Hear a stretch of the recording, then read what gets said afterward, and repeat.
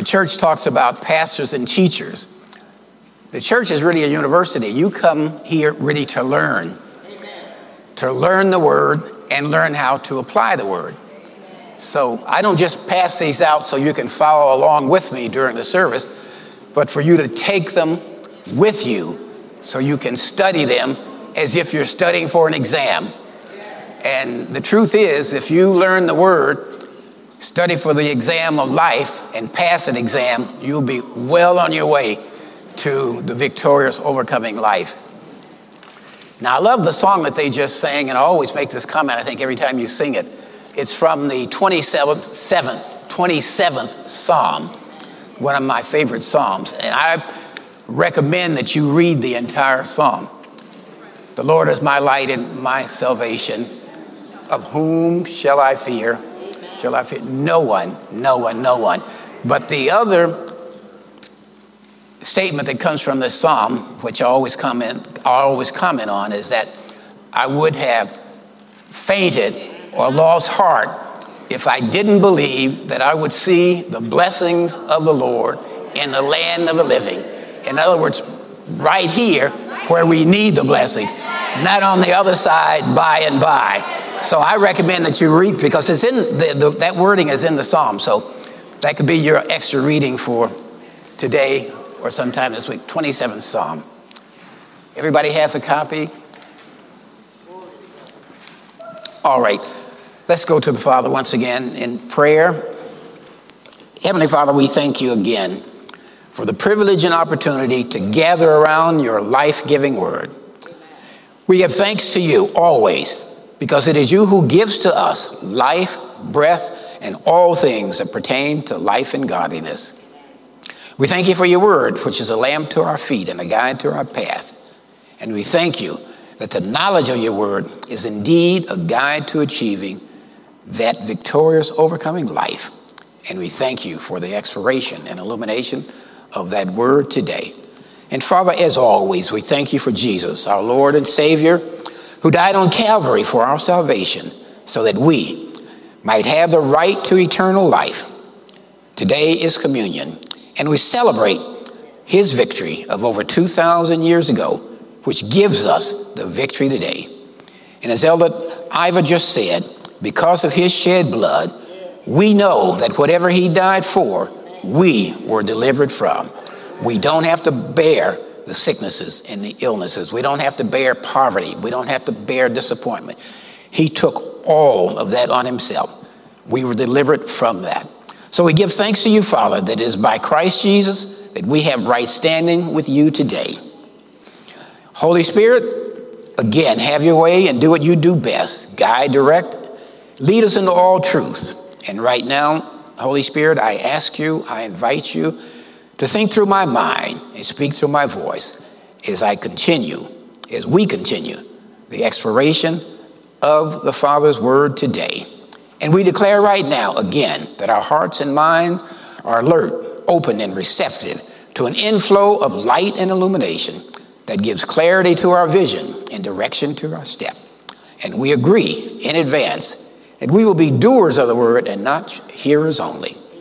Satan, again, we bind you and render you null and void, and you have no power to interfere with anyone in this service today from receiving their spiritual needs met. And finally, Father, we thank you that no one will leave here today with those spiritual needs unmet. And for all that will be accomplished by your word and by your spirit, we agree in advance to give you and you alone all the glory, praise, and thanksgiving. And it is in that name that is above every name we pray, Jesus the Christ. Amen. All right, you can sing along with me in the message.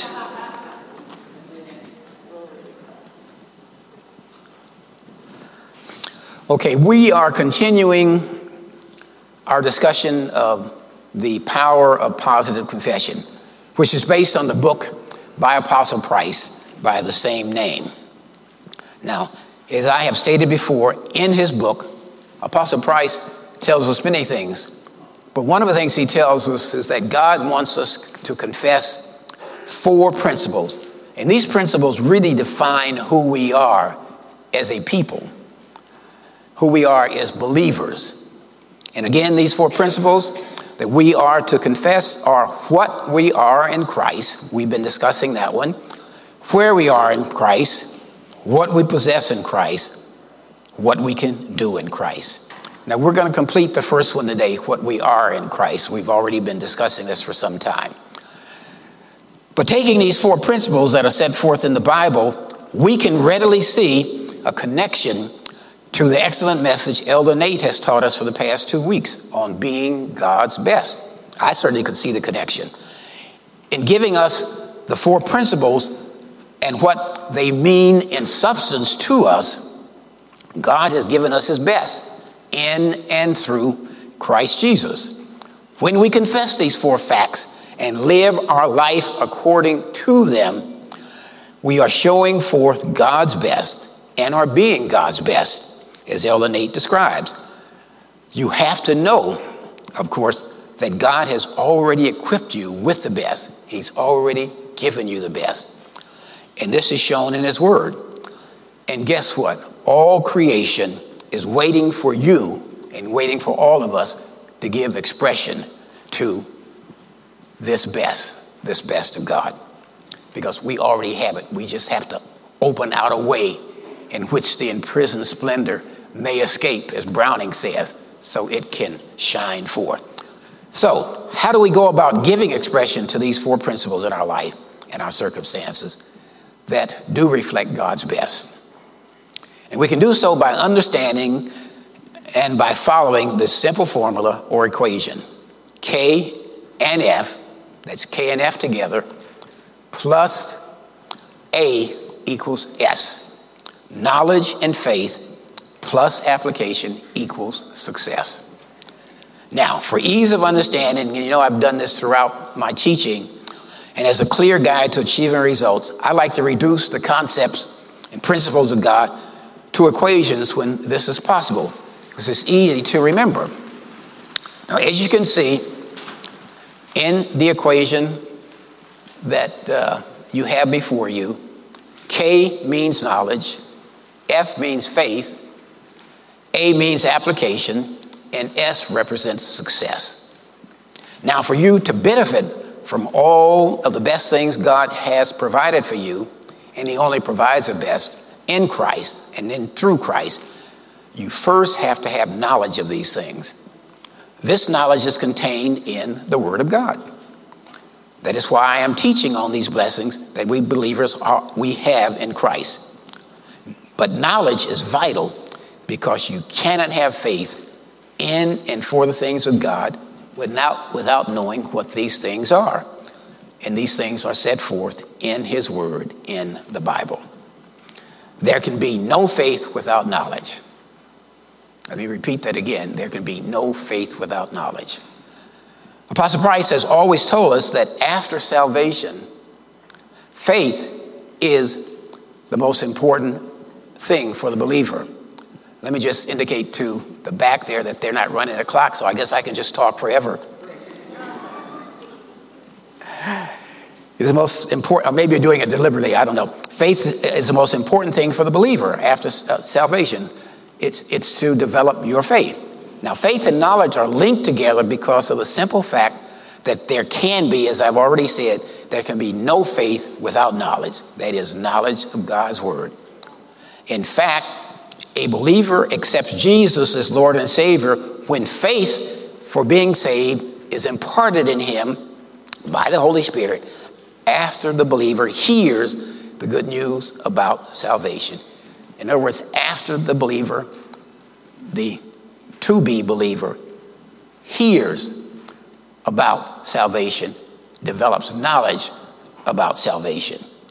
Now, this knowledge about salvation can come from being taught in a church meeting such as CCC that we are gathered in this morning, or from an individual.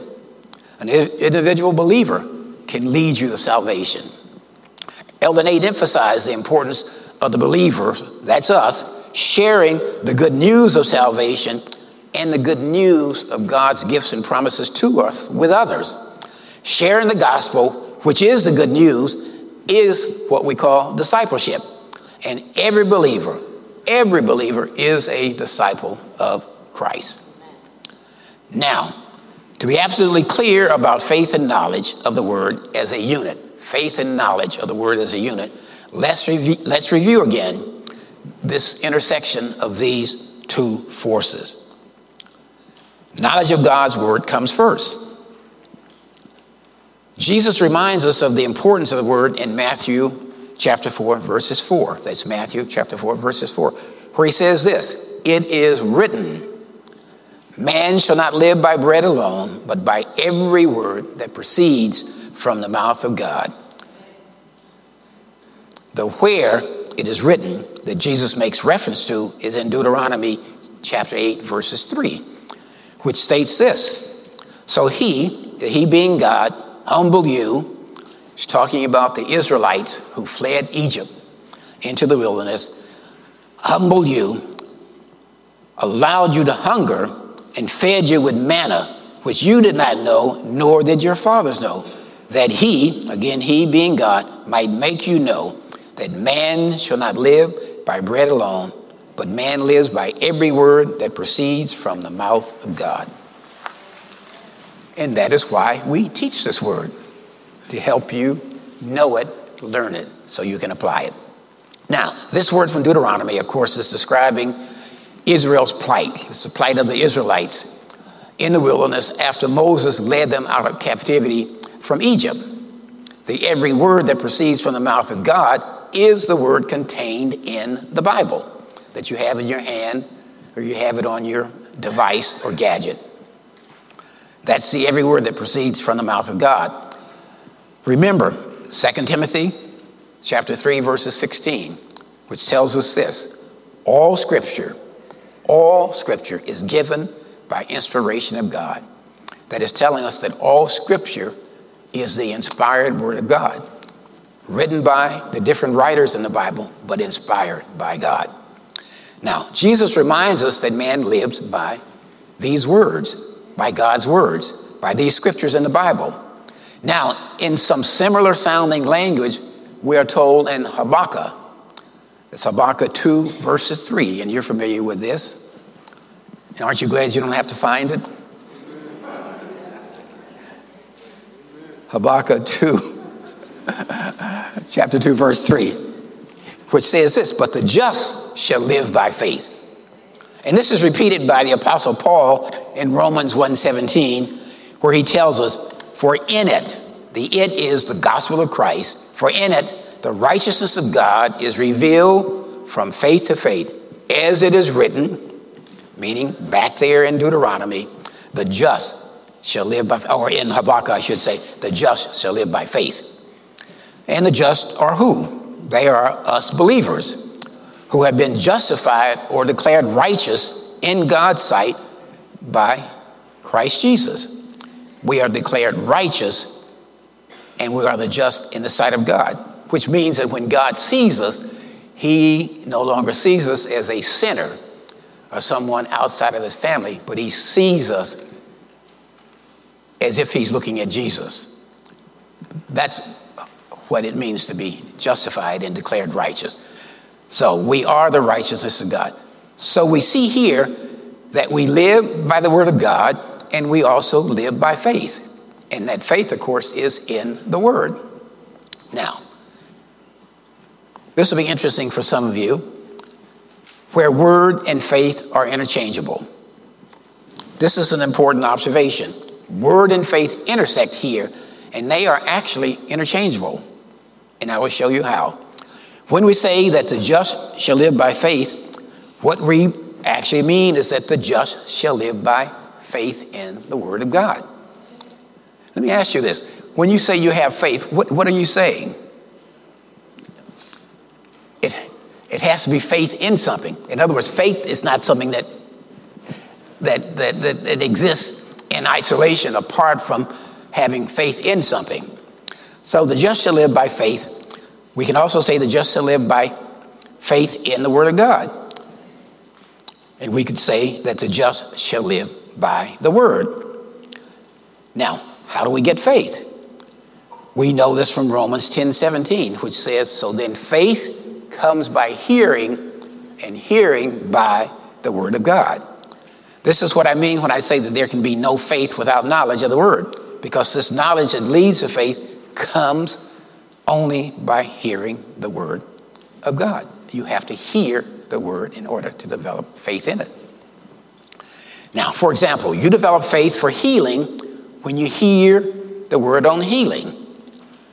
You develop faith for prosperity and giving when you hear the word taught on God's plan for prosperity for his people. His people are us. You develop faith for the blessing of Abraham in your life, the material blessing of Abraham in your life, when you are taught, as I've been teaching, that Jesus has delivered us from the curse of the law so that the blessing of Abraham might come upon the Gentiles. Again, Gentiles, that's us. You develop faith in the power of the greater one that dwells in you when you are taught that greater is he that is in you than he that is in the world. And I don't have the scripture there, but you all know that that's found in 1 John chapter 4, verse 4. If you want to write it down, that's 1 John chapter 4, verse 4. Greater is he. You also develop faith in the power of your mouth, of your tongue, when you are taught that death and life are in the power of the tongue.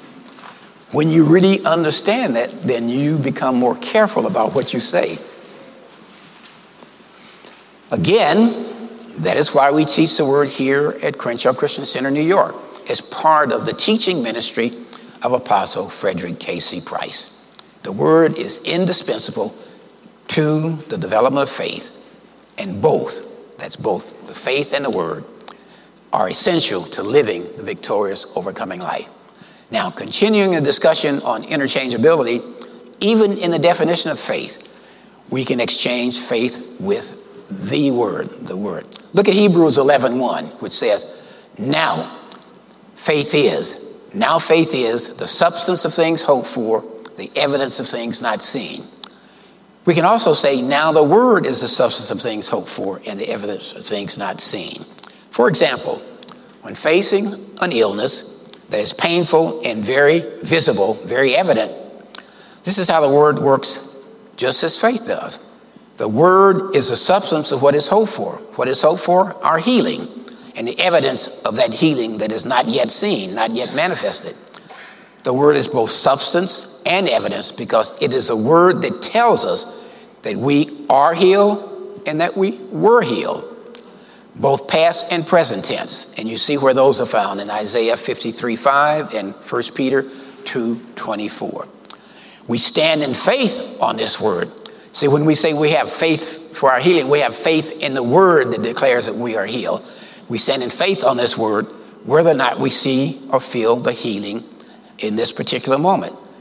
Those who came up to the healing line this morning, they have faith in their healing, whether they feel that healing in their body at the time hands are laid on them or not. They know to keep the switch of faith on, that healing is there. So, whether we feel or see the healing in the particular moment, we continue to stand on the word in faith until the healing physically manifests itself. Now, you can see the interchangeability of word and faith in the familiar scripture in 2 Corinthians 5:7, which says, for we walk by faith and not by sight. Here we can also say that we walk by the word and not by sight. We walk by what the word says about us and our situation, not by what the situation looks like or appears to be. We walk by what the word says the situation is. The word says we are healed.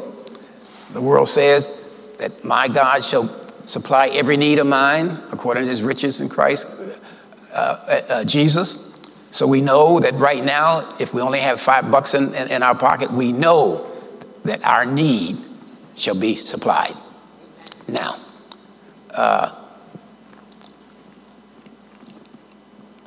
so we walk again by what the word says about the situation and not what it looks like. You can also make this change in the familiar Hebrews 11:6 that says, but without faith, it is impossible to please him being God. Again, we can say, without the word, it is impossible to please God. Without knowing and feeding back his word to him, it's impossible to please God. Without knowledge of his word and the application of this word to our life and circumstances, it is impossible to please God.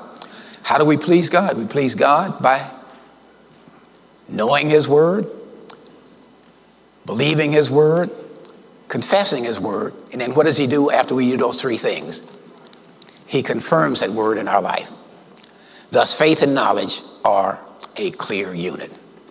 So don't get hung up on this. This is just a little sidebar for you to consider. Now, application is doing the word.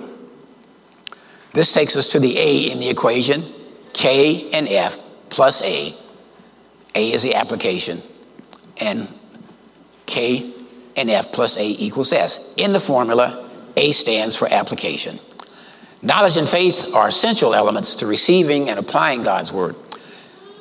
But as Elder Nate reminded us, it is not enough to know the word of God. You must apply the word to your life and circumstances to get the benefits contained in the word, and then share this good news with others. In other words, I actually know people, and I have a couple of relatives who can actually cite pretty much the whole Bible.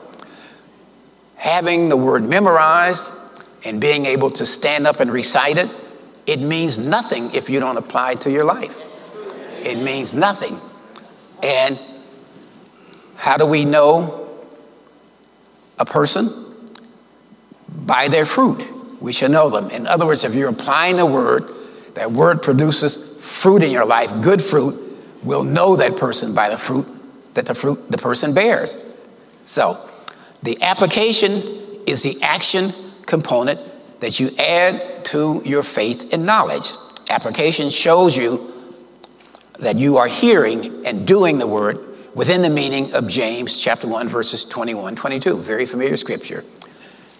James chapter 1, verse 21 says this: "Therefore lay aside all filthiness and overflow of wickedness, and receive with meekness the implanted word, which is able to save your souls." Receive with meekness the implanted word. That's the implanted word that's implanted in you after you hear it.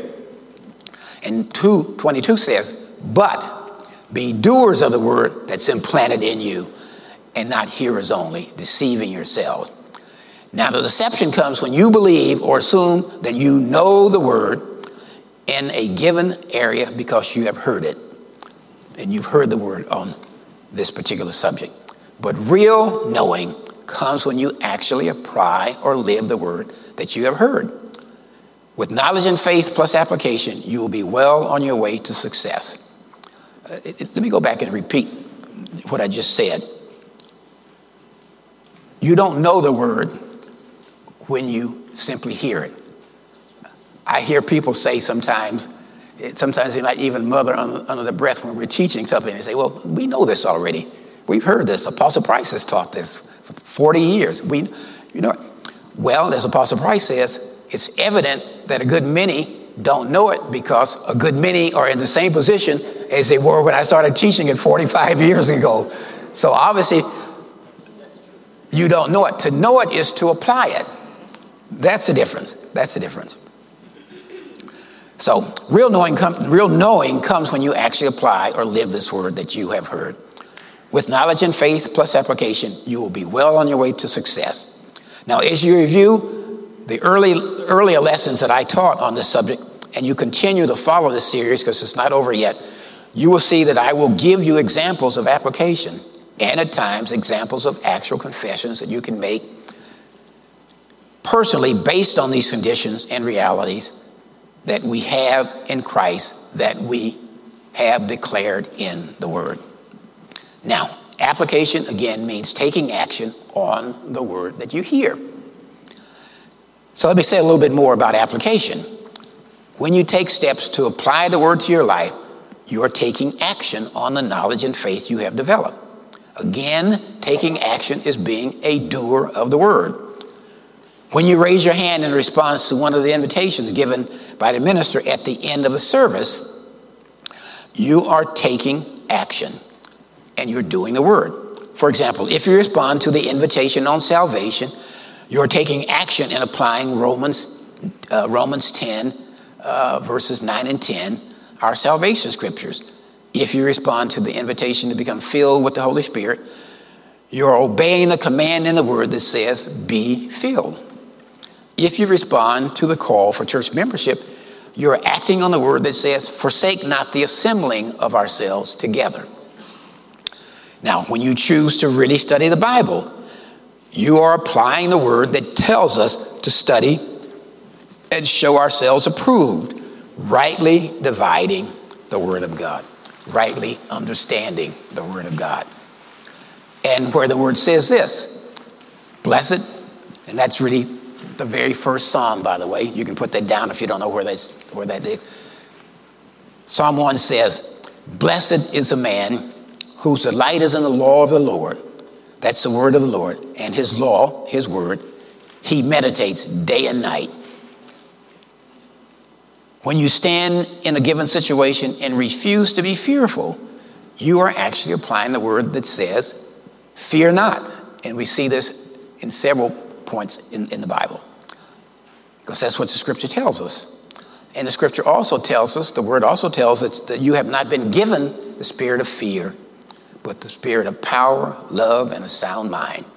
And when you act in love towards one another, you are obeying the 11th commandment of Jesus that says we should love our neighbor as we love ourselves. And you are also applying the scripture that tells us to imitate God and walk in love. So, in reading and studying the Bible, you should always be on the lookout for scriptures that give commands, make promises, provide gifts, offer warnings, or give exhortations, which are encouragements, which you can apply to your life. That's promises, commands, gifts, warnings, exhortations. You should look for those. If Jesus or one of the other apostles is describing a situation, ask yourself, is this describing me? Is this situation describing something I'm facing? Or the other question you can ask is, how can I apply this to my life? Now, Pastor was giving the same advice I just outlined to you about applying the word and obeying the commands and so forth to his church congregation. And he asked a question. Now, what do you do with the commands? What he's saying is, what do you do when you find the commands? A little old lady raised her hand and said, I underline them in blue. The pastor went on to say, underlining the Bible's commands in blue might make for a colorful Bible. But the point of the commands is that we obey them. Unfortunately, and this is so true, there are many people in evangelical churches who have their heads filled with information from the Bible, but they don't obey the Bible commands. And this is so true. So again, when you obey a command of God, accept his gifts, claim his promises, heed his warnings, and rejoice in his exhortations, you are obeying and doing the word. And you are acting to apply the word that you hear in your life. Let me repeat that again. When you obey a command, and you know when it's a command, because the commands are very clear. And you also know that God, and I'll repeat this maybe even on the next page, you know that God gives commands. He doesn't make suggestions. So when he gives a command, it means it's something that you should do. He's not saying, it might be a good idea if you do this, so forth. So when you obey a command of God, accept his gifts, claim his promises, heed his warnings, and rejoice in his exhortations that are designed to encourage you, you are obeying and doing the word, and you are acting to apply the word that you hear to your life. Now, if you are not making this application, then all you are doing is accumulating information, or you may be simply underlining your Bible with mixed colors to no avail. When asked a question, now I don't want anybody to get embarrassed, because I know we study the Bible, and you open anybody's Bible here, it may be marked up in not just blue, but yellow and orange and every color. This is not a put down. What it's saying that you got to do more than underline them or highlight them. You got to do them, so forth. When asked the question, what do you do with these scriptural guides that you find, the commands, the gifts, the promises, the warnings, and so forth, your response should be, I examine my life to see if and where I might apply this word to my life and to my circumstances. When you take the knowledge and faith you have developed and move to apply it to your life, you are well on your way to S. And S is a success in the formula. S means accomplishment. It means reaching your objective, reaching your desired goal. That's success. Now, we're going to return to the teaching that I have been doing on what we are in Christ, and we're coming close to the end of that first principle that we are to confess. And we're going to look at from the curse to the blessing. And we've already discussed this in part in previous lessons. In our last discussion on what we are in Christ, we were looking at the blessing of Abraham. I pointed out how Jesus was the facilitator in making it possible for us today to receive the promise of the Spirit that was made to Abraham in the book of Genesis. And that promise was that he would be, well, let's put it this, let me make it simple, that in you all the nations of the world would be blessed. That's the promise. You can boil it down to that. Again, we're told this, the fact that we are redeemed from the curse and have the blessings of Abraham. We're told this in Galatians 3, 13 and 14. That's Galatians chapter 3, verse 13 and 14. Verse 13 says this: Christ has redeemed us from the curse of the law, having become a curse for us. 14, that the blessing of Abraham might come upon the Gentile. Again, the Gentiles, that's us, in Christ Jesus, that we might receive the promise of the Spirit through faith. Now, I talked about the curse in part 12 and took us there to Deuteronomy 28, where the curse and the blessing are set forth in detail. Chapter 28. By way of additional background, the law includes the 10 Commandments, the hundreds of different laws in the Pentateuch, which is the first 5 books of the Bible, also referred to as the book of Moses, and the hundreds of additional laws we find throughout the Old Testament, especially in those first books of the Bible. Now, in fact, Talmudic scholars tell us that there are some 663 different laws recorded in what we call the Old Testament. 663. They actually say that there are 661. They take the first 2 from the 10 Commandments. These are the scholars. Take the first 2 from the 10 Commandments because they say those are the 2 that came from God. They don't necessarily add all of the 10. But in any event, you're looking at better than 650 different laws recorded in the Bible. Now, you will see that these laws covered every aspect of private and religious life. And I went back and went through the scriptures and looked at them. It is amazing. It's interesting reading. It covered everything. What to do when you stub your toe, what to do when you go to wash your face, what to do when you take the animals out to feed. It covers everything.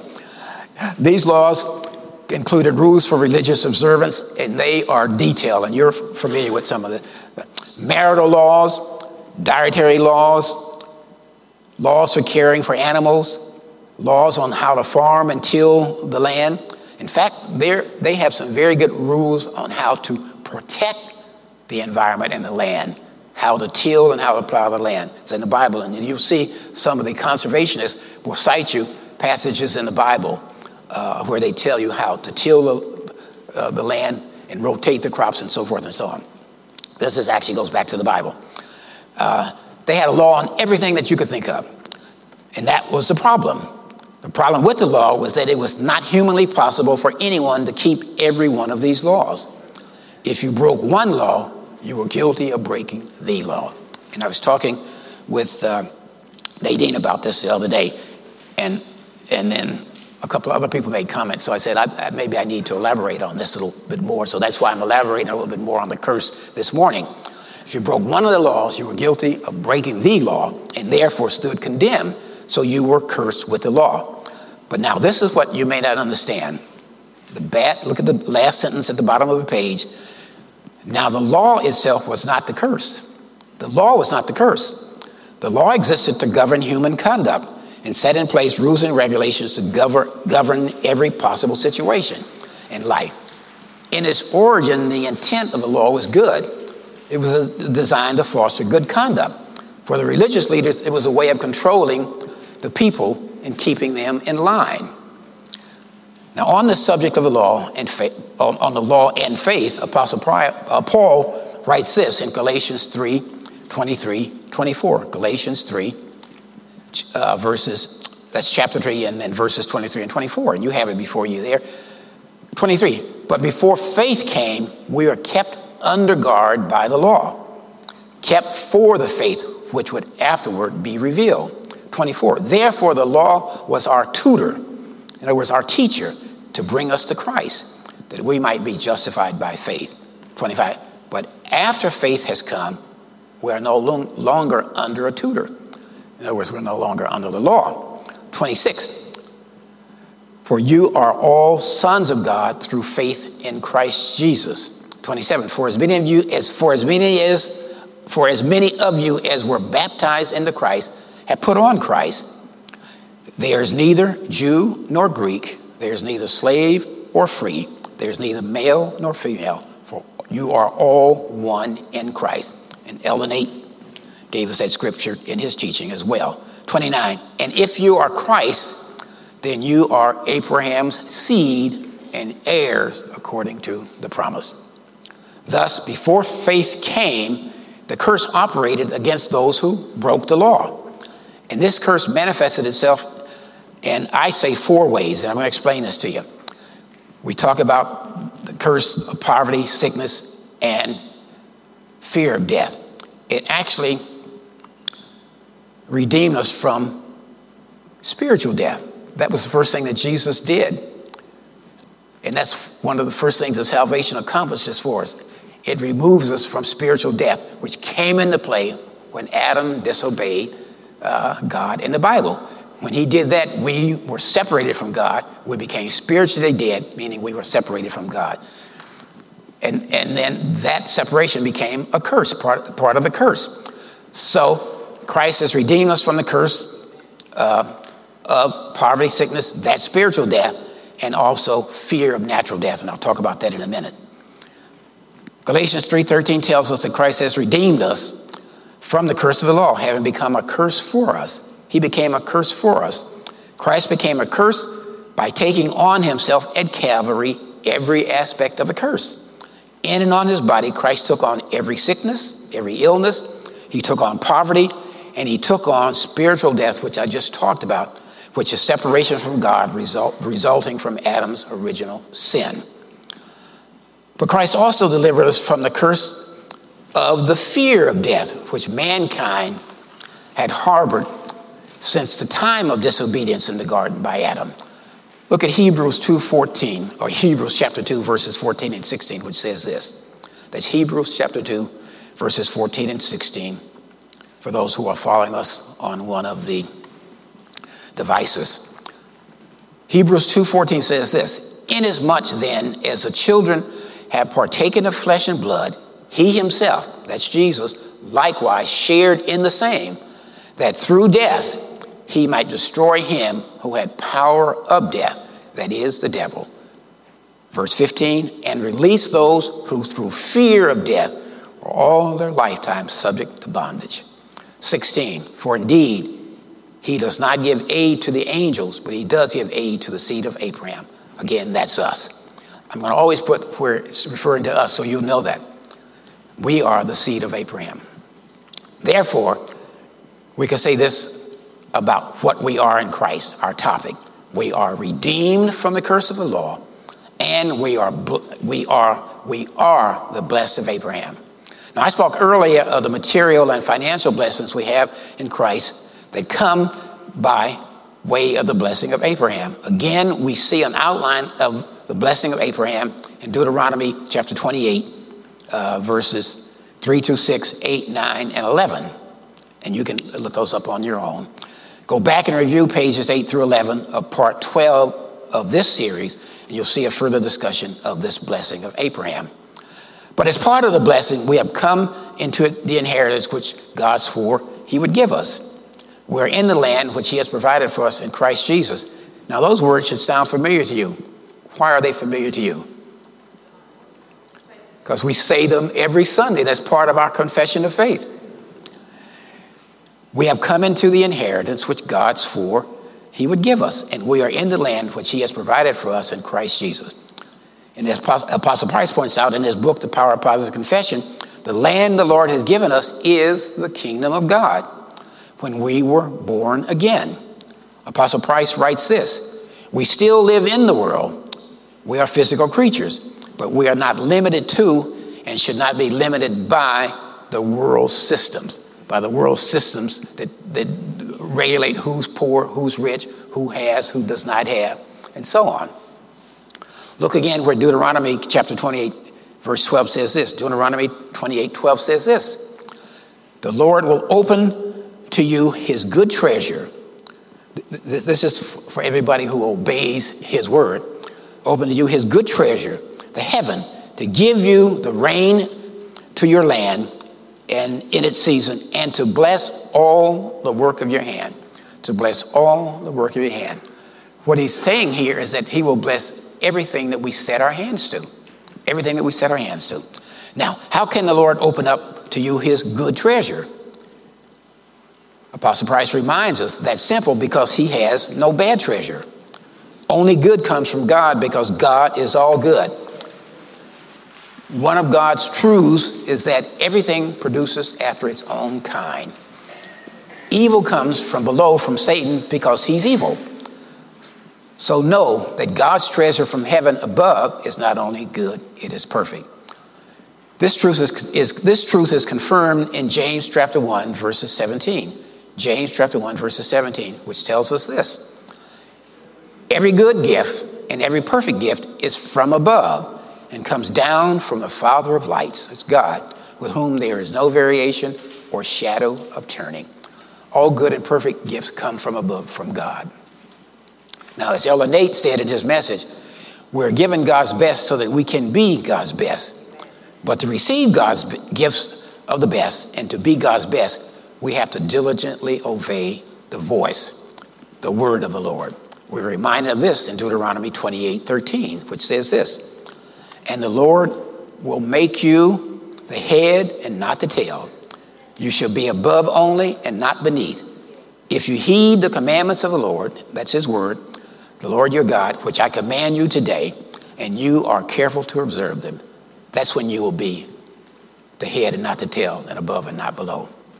When we obey God's word, we're always on top, and we're always ahead and not the tail that is wagged by Satan.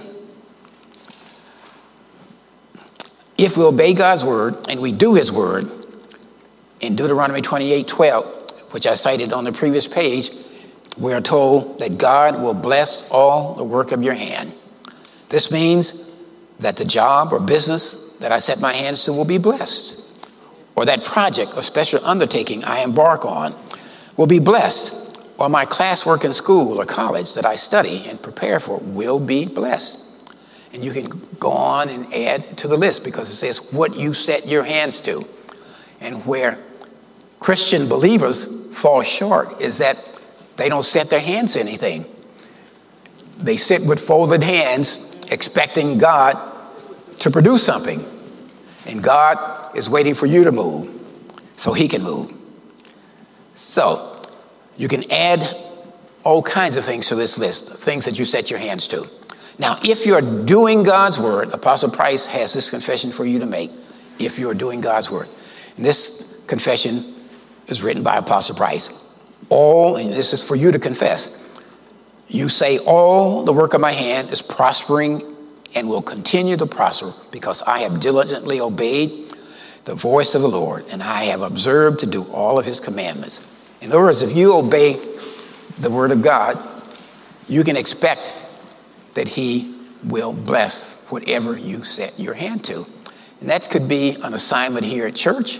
It could be any undertaking. It could be setting out as president of the PTA, or in your community organization where you are either just a member or you're an officer.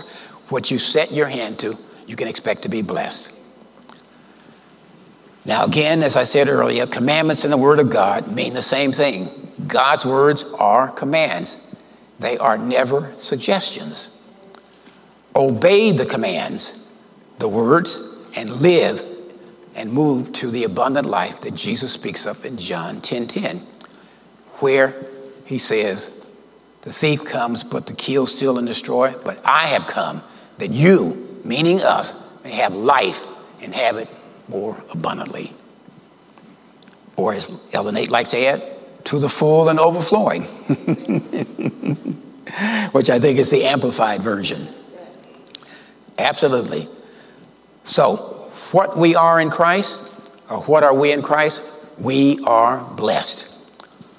Finally, in terms of what we are, and this will conclude this section of the four principles, what we are in Christ, you are an heir of God. And this is a good one to end on because this says it all. Now, one of the last and most important things in terms of what we are in Christ is seen in our divine sonship. We look to Galatians 4, chapter 4, verses 6 and 7, which tells us the following. It describes our divine sonship. I'm calling it our divine sonship. Galatians 4, chapter 6 says this, and because you are sons, God has sent forth the Spirit of his Son into your hearts, crying out, Abba, Father. 7, therefore you are no longer a slave, but a son, and if a son, then an heir of God through Christ. With this, and I have to remind you of this, it is important to remember how you become a son through Christ. You are only a son of God if you have personally and individually, by an act of your will, accepted and confessed Jesus as the Lord of your life. You have it written down there. That's how you become a son. At this point, after you make this confession, you become a blessed son and heir of God. Being an heir of God is the final scriptural declaration of what we are in Christ that we will consider in this series section on what we are in Christ. And on this very important point of being an heir, Apostle Price writes this. How much does God have? Everything. Well, you are an heir of God through Christ. So you should have everything you need and then some. You should have more than you need so you can share. Stop belittling yourself. Stop listening to the lies of the enemy through the system, telling you how inferior you are, how homely you are, how ugly you are, how pretty you are, how handsome you are. You do not need man to tell you who you are. Let God tell you who you are. And on that note, we will conclude this section. We'll pick it up next time.